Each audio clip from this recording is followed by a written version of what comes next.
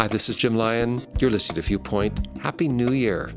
With me today, Jamie Wilkerson. How are you, Jamie? I'm doing great. Did your family make it through the pandemic Christmas? Yes, we did. We survived. It was great. And we did as well, even though I know some people have suffered some losses. I'm thankful that Christmas still brings a light of hope. And as we enter into the new year, there's a whole new calendar of 12 months to face. And with the vaccine that's been out there combating the COVID virus, and as we have hope that the world is going to return to some kind of freedom again, there's lots to look forward to. Yes. All right, but during the pandemic, I've had to be confined to my home, as many people have been much of the time. And I want you to know that my wife and I have to confess, we became binge watchers of the Netflix series The Crown. Have you seen The Crown? You know what? I have not seen the new Crown. I haven't seen the new episodes. There are some things that are still waiting ahead in The Crown because I don't have Netflix at my house. So I buy the DVDs a year after they've actually been up online. Okay. So I'm a year behind, but I kind of know the story anyway. Right. But it's such a phenomenal production. If you haven't seen it, I'm giving you my DVDs. Oh, thank you so much. We'd love to watch it.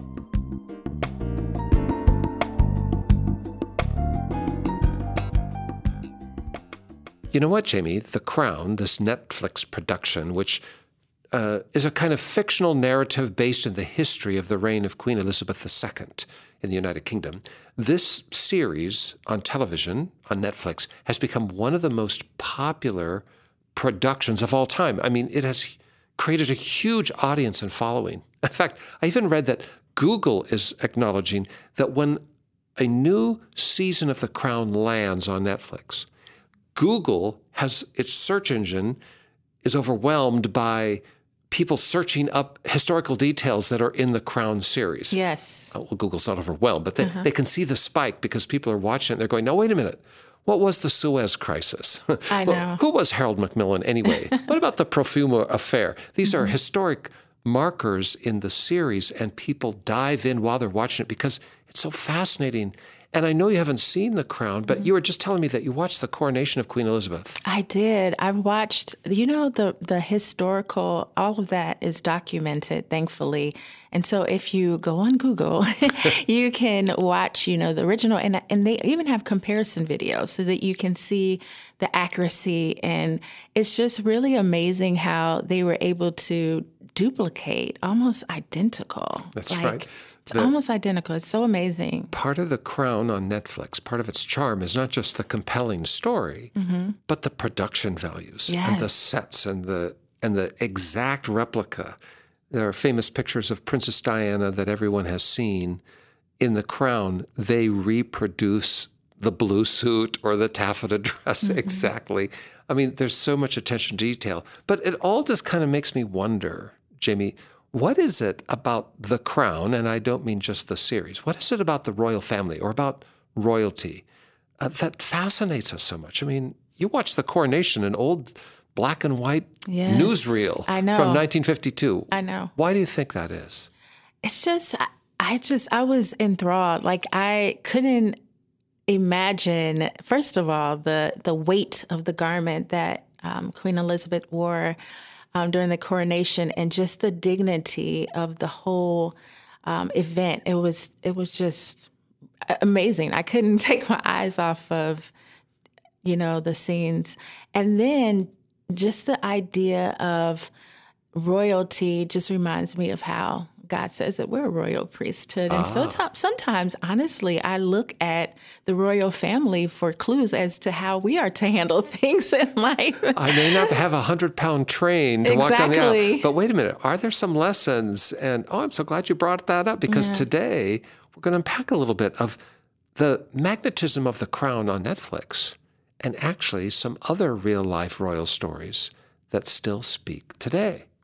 As my wife and I have been watching The Crown, and I say binge watching because, we have a weekend where we can't leave the house in the way we might normally. So I just popped in those DVDs and watched 6 or 7 episodes, over a weekend. Each one so fascinating, each one framed by history. Let's just be upfront. There's some controversy about the crown because many people, royal watchers, people who get into the weeds, think, well, wait a minute, that's not really a fair representation of those events, or there's some dispute about, is the Queen or Prince Philip really like that? Nobody really knows. They live somewhat behind a veil. But all that said, it is a series based on the large frame of history. In other words, we know Queen Elizabeth became the Queen of the United Kingdom and many nations of the Commonwealth in 1952. I mean, that's a history fact. We know she had 4 children. We've watched some of that family life play out for the good and the distressing on the world stage. It is a story that maybe is fascinating because we know that in its most elemental content, it's true. Right. And the Queen seems to live in a world separated from our own. She's on a throne, you might say. And even though she may not wield a lot of political power out front, clearly she's a person of influence. In the same way as I've been watching The Crown, though, I'm thinking, whoa, there's some other real-life stories of royalty that also have captured the imagination, not just of a television season, but of centuries. And I could not escape thinking about King David. You know that guy? Oh, yes. One of my favorites. David is the biblical character who is mentioned more often in the Old and New Testaments than any other figure. Wow. I mean, that's a data point that I have to admit took me by surprise. Because David is named even more times than Jesus. Now, how so? Well, even in the story of Jesus, Jesus is called the Son of David. So there's Jesus, Son of David. David is this huge, towering figure over the history of Scripture. And I think is every bit as fascinating as Elizabeth II might be. Yes.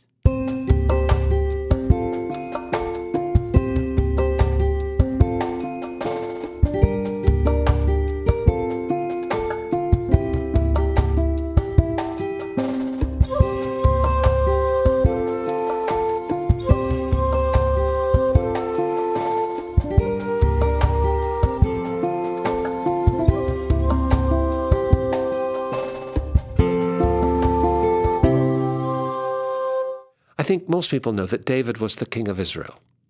He lived many centuries before Christ, and he reigned with great influence and success. If you take the sum of his years on the throne together, even though he had some backsteps and some missteps, and he himself had some deep personal failures. Nevertheless, if you took the sum of his life, he comes out standing tall. And in his story, we find a young person who then accepts a call to serve in a way that transforms his whole life and the life of those around him. That's a little bit of what I think The Crown today talks to us about, that Elizabeth is this young girl. Her father is not in line to become king. It's her uncle's job. Suddenly the uncle steps out in the famous case of abdication in the 1930s to marry the woman he says he loved but was not permitted at the time by the Church of England. And so suddenly Elizabeth's dad becomes the king, which changes her trajectory forever. She's a teenager, I think, at the time that occurs, and she suddenly is thrust into a role that she did not believe at her birth would be hers. And King David has a little bit of that going on too, doesn't he? Oh, yes. What do you know about David growing up? Oh, my goodness. Well, David was a shepherd, which, interestingly enough, I read somewhere that was like considered the lowest position that a person could have. And so he was given that responsibility as the youngest child. And David was, he spent a lot of time alone, out in the field watching over the sheep. And the Bible doesn't record any complaining about, and I think about teenagers today and with that work, but David spent a lot of time alone. And even when we see one of my favorite accounts of David is David and Goliath.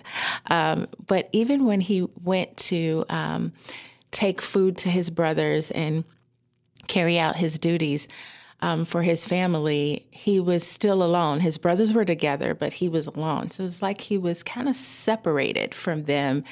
And, today, and I don't know what David really thought at that time, but, that could be kind of hurtful, to see all of your brothers rallied together. They're always unified. And then here you are by yourself. And even when I remember David going to, I guess, take some food to his brothers, and one of his brothers, kind of called him out a little bit and said, I see what you're thinking. I know what you're thinking. Don't even think about it. I thought, wow, that could be hurtful, but David, he just continued to walk in the ordered steps of God, as we saw. And then I thought about it later, it was good that he was separated, and it just kind of life application. Sometimes it's good to be separated, because imagine if he was kind of in with his brothers and he would have had that same fear that they had. Because sometimes when you're around people, you start to speak that language and you start to act like them. And so God knew what he was doing with David when he was in that field. The Lord doesn't waste anything, even sibling rivalry, and even being the youngest boy in the family. Just as you've described, he had a singular journey, and maybe that's what makes him, as an adult, a singular man. We know that David came from a town called Bethlehem, that his father's name was Jesse, and that he did have a large number of brothers. We know that David did have a lot of time alone with the sheep, and it's hard for us today to comprehend what that kind of animal husbandry would be like in those days. But property was not fenced off. There was not a farm where you could kind of corral everybody in the wire. He had to go with sheep and lead them from pasture to pasture. Of course, this births a lot of his famous writings in the Psalms. Psalm 23, the Lord is my shepherd. It comes straight out of his experience growing up. But as we discover him rising into the role of king, we're first introduced to this part of his story in a book called 1 Samuel. Samuel himself was a man of God, a towering figure, a wise leader that was trusted by the country.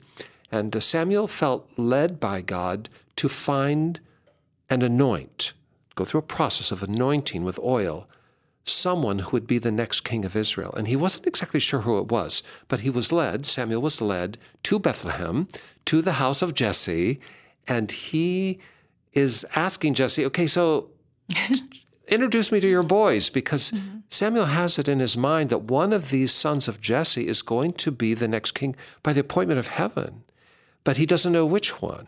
And so the story famously goes how Jesse gets his oldest son, and one by one they come in the order of their age, because the culture said the oldest one will be the most capable, the next oldest one will be the next most capable, and so on. But as each one came up, even though Samuel's first impression was, oh, this is it, this is him, he looks like a king, the Lord speaks to Samuel, says, no, dial that back. And that's why I want to pick up the story as it's recorded in Scripture. It's in 1 Samuel, the book of Samuel, and it begins in chapter 16. What does it say there, Jamie? When they arrived, Samuel took one look at Eliab and thought, surely this is the Lord's anointed. But the Lord said to Samuel, don't judge by his appearance or height, for I have rejected him. The Lord doesn't see things the way you see them. People judge by outward appearance, but the Lord looks at the heart. Then Jesse told his son Abinadab to step forward and walk in front of Samuel. But Samuel said, this is not the one the Lord has chosen. Next, Jesse summoned Shemaiah, but Samuel said, neither is this the one the Lord has chosen. In the same way, all 7 of Jesse's sons were presented to Samuel. But Samuel said to Jesse, the Lord has not chosen any of these. Then Samuel asked, are these all the sons you have? There is still the youngest, Jesse replied, but he's out in the fields watching the sheep and goats. Send for him at once, Samuel said. We will not sit down to eat until he arrives. It's so fascinating because Jesse, the dad, is thinking, you can't be serious. Right. I've showed you my 7 sons who are all just like amazing. Exactly. And you want to see the kid who's out with the sheep, but that's how it goes. This is the next verse, number 12 in 1 Samuel chapter 16. So Jesse sent for him, the youngest. He was dark and handsome with beautiful eyes. And the Lord said, "This is the one. Anoint him." So as David stood there among his brothers, Samuel took the flask of olive oil he had brought and anointed David with the oil. And the Spirit of the Lord came powerfully upon David from that day on. Then Samuel returned to his home in Ramah.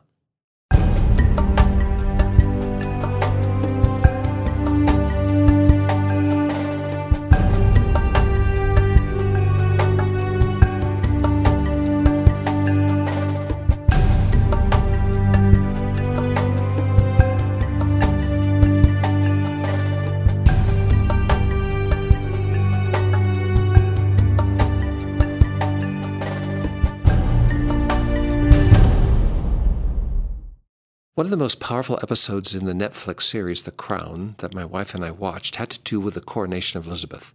Her father died and she was only 26 years old. He was a relatively young man at his passing, and she suddenly was thrust into the role of being the queen. This was in 1952, the year I was born, so I can always remember it. And at the time, while there was no doubt about it that she was the eldest child of the king and would become the sovereign, still people looked at Elizabeth at just 26 years of age, thinking, oh, she's kind of naive, or can she really carry this?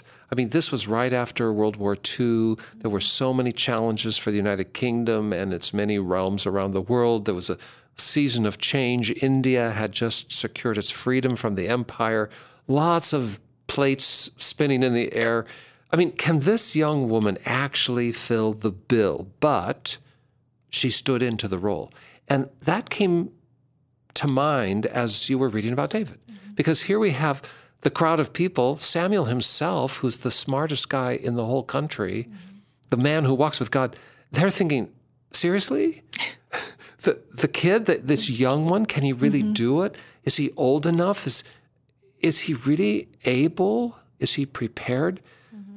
All of this demonstrates to us that God does not look on the outside as we do. And there's a passage in the New Testament, Jamie, I know that is very meaningful to you, that you've quoted to me before, about how God sometimes elevates those that we would not expect. Exactly. 1 Corinthians 1:27 says, "But God hath chosen the foolish things of the world to confound the wise, and God hath chosen the weak things of the world to confound the things which are mighty." And David, who was seen by the world around him at this time as relatively insignificant, God chose him. And he's going to become the greatest king of Israel ever until Jesus himself bears the mantle. And David is proof for all of us that no matter what the world is thinking about you, no matter even what you think about yourself, know that God has a calling on your life. And you can do things, you can achieve things, and you can become something that nobody in the world around you may recognize or imagine. But God knows. None of us are here by accident or by mistake. And the story of David, straight up at the beginning, this king story, is actually in so many ways our story. There's another part of this, though, that really strikes me, Jamie, and that is the anointing itself. It was the custom in the time of Samuel and David, even as it still is the custom in the United Kingdom, that when someone is recognized or acknowledged or ascends to the throne, to the role of sovereign, there is an anointing. And in the most elemental and literal sense of the term, it's an anointing with oil. It's a pouring of oil or a spreading of oil from the head. Maybe in modern time, it's more of just a touch of oil on the forehead, an anointing in that way. In the time of David, it was likely a much more voluminous pouring of oil. But there was something about this motif, this signature of oil, that had power. The oil itself does not have power, but it represents a covering. And what we read in the story is that as David was chosen to be the king, he was anointed with oil in a way that resulted in the Holy Spirit falling on him and owning him, possessing him from that day forward. That's what the scripture says.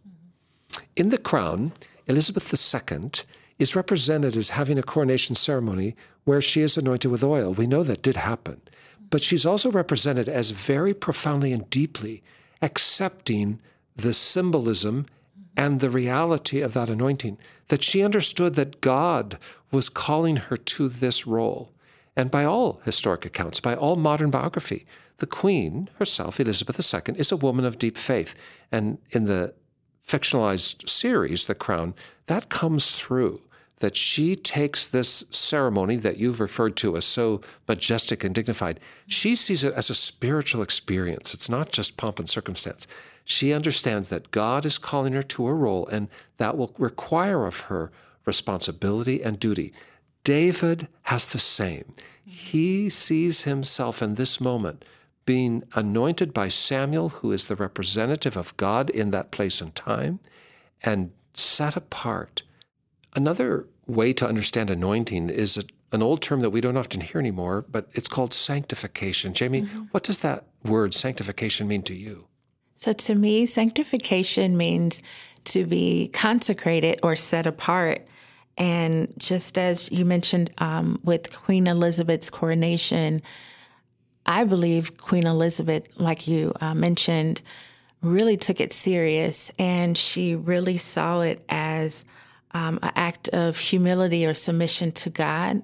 And I can understand that. I can relate to that, because when you are sanctified and when you are consecrated or set apart for God's use, you are accountable to a divine authority. So it supersedes man's authority. You really answer to God. And I think that's the big takeaway today, Jamie, is that you and I are not going to be sitting on a throne, and nobody's going to imagine us as the head of state anywhere. I think that's very unlikely. But in the New Testament, the world is changed as Jesus, who is the King of Kings and Lord of Lords, he alters the whole kingdom life. So in David's day, he is the king. He is the sovereign of the country in a unique way, differentiated from in the New Testament, where Jesus becomes flesh and blood and comes into the world and is the king of this realm, the kingdom of God. And he makes it possible for us all to be anointed, not just the occasional leader, as was true in the Old Testament day, but today we're called in the New Testament ourselves a royal priesthood. We ourselves are seen as part of the family of the King, and that we can ourselves be anointed by the Holy Spirit and sanctified, set apart for holy calling, for great things. Again, we may not govern a country, we may not be on all of the currency as Queen Elizabeth is, but each of us has influence, and each of us has the capacity to actually speak into the world around us. And when we understand the anointing of God, when we open ourselves to the Holy Spirit to be poured into us and on us and over us, well, then we also can have a certain kind of status and station in this broken world that allows us to be an ambassador for Christ. There are all kinds of motifs here, aren't there? The New Testament tells us that all of us now have that capacity. We're not just waiting for someone to be raised up as king, but all of us can be a part of that great kingdom enterprise as Jesus is the one we bow before. I know that in my own experience, I have really relied on God's anointing to accomplish sometimes seemingly small tasks. One in particular is parenting today in these times. And sometimes when I'm trying to explain things to my son, spiritual things, I may not, sometimes it's kind of hard to even explain to him in a way that he can understand. And so I found myself many days asking God to help me understand or translate his word in a way that he can relate to God's word, interact with it, and apply it to his life. And then in those cases, when I have allowed God to help me, when I've asked him, invited him to help me, he has given me the anointing to translate God's word in a way that I may not have even thought of. And so this whole passage just reminded me of that, and how our strength is really made, our weakness is really made strong when we ask God for his anointing. When we ask him for that anointing, it gives us empowerment to just live out life, to accomplish great things in his name, and even the everyday things. You know what? If you're going to be the queen, you better have a supernatural gift of wisdom. And what you just described is that supernatural gift of wisdom in translating the word for your son. Exactly spot on. That it is the Holy Spirit that can empower us and set us apart, sanctify us for something so holy as parenting, for instance. Or it might be in your vocation, where you go to work, or maybe where you're learning at school. Wherever you are, there is a calling of God, and you can be anointed by him to be set apart and fulfill that. We're a people here at Viewpoint that believe in the power of the Holy Spirit to anoint. We want to invite you to open yourself to this anointing of the Holy Spirit. You do not have to be a king or a queen. In these New Testament days, everyone can be anointed for sacred purpose. But as you think about that, and as you prepare to pray with us, know that this anointing comes with a surrender to Jesus. You must first acknowledge Jesus as Lord and seek his forgiveness and allow him to make you fresh and new, to be born again. And as you do that, then you can also seek the anointing of the Spirit. Our Father in heaven, we pray that your Holy Spirit will cover us. For everyone praying with us now, I pray that they will first be saved by the blood of Jesus and surrendered into his life and will. And we pray, Lord, that as we are born again in Christ, that you will also call us to go deeper, to be filled by the Holy Spirit in a way that we are sanctified and set apart for holy purposes. Help us to realize our calling and to be a royal priesthood, that we ourselves, though we may not have wealth in a material sense, and others may not walk by us knowing our calling, may we have the security, the confidence of knowing that the Holy Spirit is on us, and we have been set apart to do good and great things. And help us to identify those, Lord, and pursue them with courage, with wisdom, with humility. We thank you for the work of Jesus on the cross that makes the Holy Spirit available to us. And we thank you for that Spirit that can anoint us now.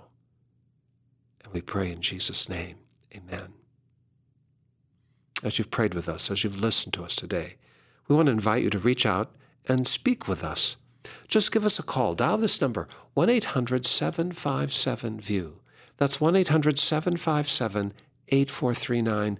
24 hours a day, we're by the phone, I promise, ready to hear your voice, anxious to hear your voice. Jamie, I know that not everyone is ready to make a phone call yet, though. Perhaps they would just like to check us out online. What's our web address? Our web address is www.cbhviewpoint.org. That's right, CBH Christians Broadcasting Hope. That's exactly who we are. cbhviewpoint.org. You can read about the ministry there. You can send us a message. We will reply. Maybe you're even accessing this conversation right now on social media. And if you are, just put a comment in the social media feed. We're watching that too, and we'll get right back to you. Or at the last, just write me a letter. Address it to Jim Lyon, Viewpoint, Post Office Box 2420, Anderson, Indiana 46018, USA. But whether you give us a call, check us out online, use social media, or use the post, we do hope to hear from you in this new year. Jimmy, thanks for walking alongside, and I promise you, I'm getting you those Crown DVDs. You're going to love them. I know I will. And we are so thankful that you've joined us in this new year also on Viewpoint. We hope you'll be back again with us next week as we unpack another episode in this, our series called The Crown. Until then, for all of us at the Viewpoint Ministry team, for all of us at Church of God Ministries, which is the host of our broadcast, this is Jim Lyon. Stay tuned.